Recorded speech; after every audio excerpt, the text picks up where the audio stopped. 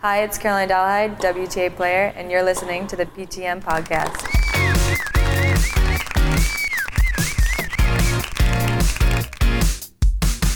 Hi, and welcome to episode 21 of the PTM podcast, powered by Racket Sports U. I'm your host, Chris Michalowski, a PTMer known as Coach Mick, broadcasting right here from warm and sunny Orlando, Florida. Well, we all want to be recognized in some way. Even a simple thank you goes a long way, but in today's sensitive times, there are ways to praise someone and criticize, which may make for a smoother work environment. But first, as always, let me tell you a quick story. It's story time with Coach Mick. All right, so I was a director of tennis for at the time, for maybe 15 years or so, 20 years. I was at this club for 30 years. After about 15 years, there was a guy who worked the desk. He was a desk attendant. He was a great guy, did a great job. And then after that, he became the desk supervisor, so he was in charge of everybody at the desk. And then after that, the club manager left, so he became the manager of the club. So basically, he was my boss. And the relationship we had was I had to turn in my pro fees to him. I had to turn in all my reviews to him. He did my review, and he didn't know a whole lot about tennis at all. Never worked in the tennis industry. And so usually about 90% of the time, that was a plus for me.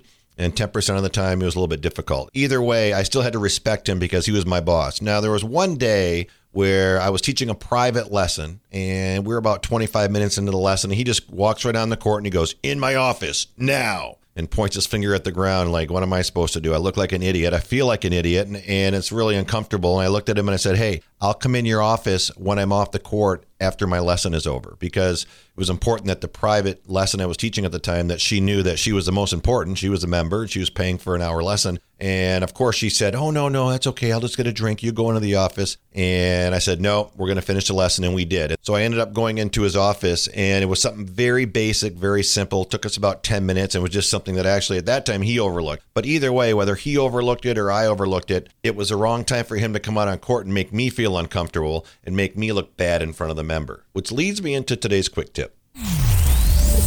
And now, today's quick tip on the PTM podcast. All right, so today's quick tip is praise in public and criticize in private. I mean, how easy would it have been for him to look at my schedule and say, "Hey, I noticed you're off the court between 2 and 2:30. Can we discuss something in my office?" And it would have been a lot more comfortable for me, because really during that lesson, even though it only took about 30 seconds, I was uncomfortable. Then it took me some time to get focused back on the lesson and what we were doing. And it was just kind of awkward between me and the member for a little bit. But then after that, it was fine. So that would have been the way to do it. And even with your coworkers in other ways, I've been called out in meetings before and found out later. Now, believe it or not, when you criticize somebody in private, it may be uncomfortable, but at least it shows respect for that person. And when you show respect, there's a better chance that they're going to listen to you. And that may be all you need to gain an edge if you're trying to get a point across. And when you do it in public, it only embarrasses the person you're criticizing. And even though you may think differently, it does not make you look all that good in front of everybody either. So if you have an issue with anyone, even your supervisor, try to find out a smooth way to do it privately. And if you can have accolades in public, definitely go for it. Now, where I work right now, we have something called a Service of Excellence program, where you can write out accolades on a card and you put that card in a file, and then everybody gets to see all the accolades, who it was written from and who it was written to, so everybody can see all the great things that everybody is doing. And that sure makes me feel good when somebody writes something about me. And it even makes me feel good when I take the time to write something nice about somebody else.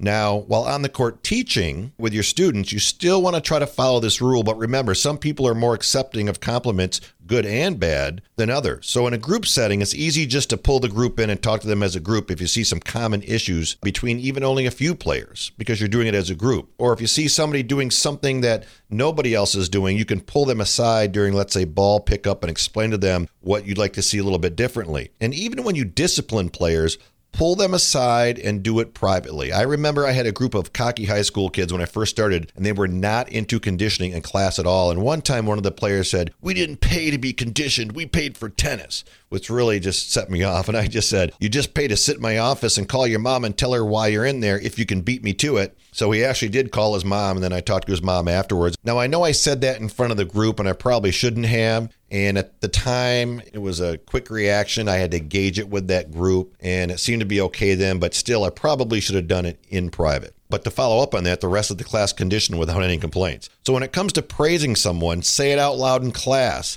That will only motivate others to want to try to do the same. So it's okay, but you got to be careful that you don't do it just to one person the whole time, because then you can cause more issues for sure, because now it looks like you're favoring players, and that's not a good thing either. So you got to be careful about that. The key for me, and this was a bit harder, was to know where everyone was in their development. So even though someone's not as good as somebody else, if they're improving, you can make that known, and it makes them feel good, and it hopefully will inspire them. And we used to do a variety of exercises, for example, when it came to conditioning. Now, there was one kid, believe it or not, in the summer, at the beginning of the summer, and I didn't know this. He had long, lanky arms. He could only do one push-up. That's it. I couldn't believe it. I'm like, there's no way you can only do one push-up, but he could only do one. But after 10 weeks, I mean, he practiced at home real hard all the time. And I think he might have been a little bit embarrassed, but I didn't know. And I didn't make a big scene about it. But he improved by 1,000%. So you know what that meant? It meant he could do 10 push-ups by the end of the summer. So there was a lot of room for praise in public. And by the way, he won the Ironman award for most improved, even though he still did fewer push-ups than anybody. So the weakest guy in there, I guess, in a way, still felt great about himself because we gave him praise about his improvement. The same thing goes when you're assisting in a lesson. Your job as an assistant is to support the head pro. So whatever the head pro's objectives are, the drills, you're supposed to follow along. If he says he wants to focus on finishes for that day, you focus on the finish, even though you see other issues. And sometimes this is tough because you see a lot of other things, but you've got to stay on script with the head pro. Just don't say it in front of him like, you know what, I think this would be a better way. It'd be better if we did it this way, and this is why. Because again, you're only making it uncomfortable for the head pro when you do that, and you're making yourself look bad in front of the class. But a good time to do it is in private. Say, hey, I noticed you talked about this. Now, I noticed a few other issues. Do you think I could talk about those the next time we're in class, or is there a way I could bring it up? How do you feel? But when you do that, again, you show respect for the head pro, and you're more likely to get a chance to do that if you do it that way. Now, in a private lesson, it's fairly easy because it's only you and them. So you're in private anyway. But I found to get someone to be more receptive to criticism, I would praise them first and then tell them what they need to do differently and why. So you may say something like, hey, I noticed your forehand has a lot more height on it over the net. It looks good. But we still need to work on keeping that ball down because you're hitting the ball long too often. Let's say, for example. Now, this might seem a bit like the command coach. So how would a cooperative coach do it? Because I was telling him in that first example what he needed to do. I think he needed to put more topspin on it or whatever. So a cooperative coach might ask open-ended question to get a player to come to the conclusion like, why do you think most of your shots are going long? Now, if they have a definite answer, right or wrong, go back and actually test it out on court and let them use the process of elimination until they get it. And if they do not choose your correction, find a way to get them to bring it out. Say, well, you missed a couple more ways. I know you talked about hitting it softer. You talked about hitting it lower. Softer might allow your opponent to attack it more. Hitting it lower is going to maybe make you hit a few more short balls. Have you thought about any types of spin that you could put on the ball that would bring it down more? Then they might say, oh yeah, topspin. You say, okay, well, let's try to add more topspin to that and see what happens. So that might be a way to bring it out of the players. And the key here is just to get to know your players, because any way you do it, you're just trying to make things more efficient out there and trying to make it more fun, whether you're in a group lesson or a private lesson for the staff and the players. So bottom line is be sensitive to those around you that you work with and those that you coach as well. If you treat them as you want to be treated, then it should make for a great environment. Well, that wraps it up for episode 21 of the PTM podcast. I hope you enjoyed today's episode. And remember, let someone know what a great job they're doing on and off the court. We all love hearing it.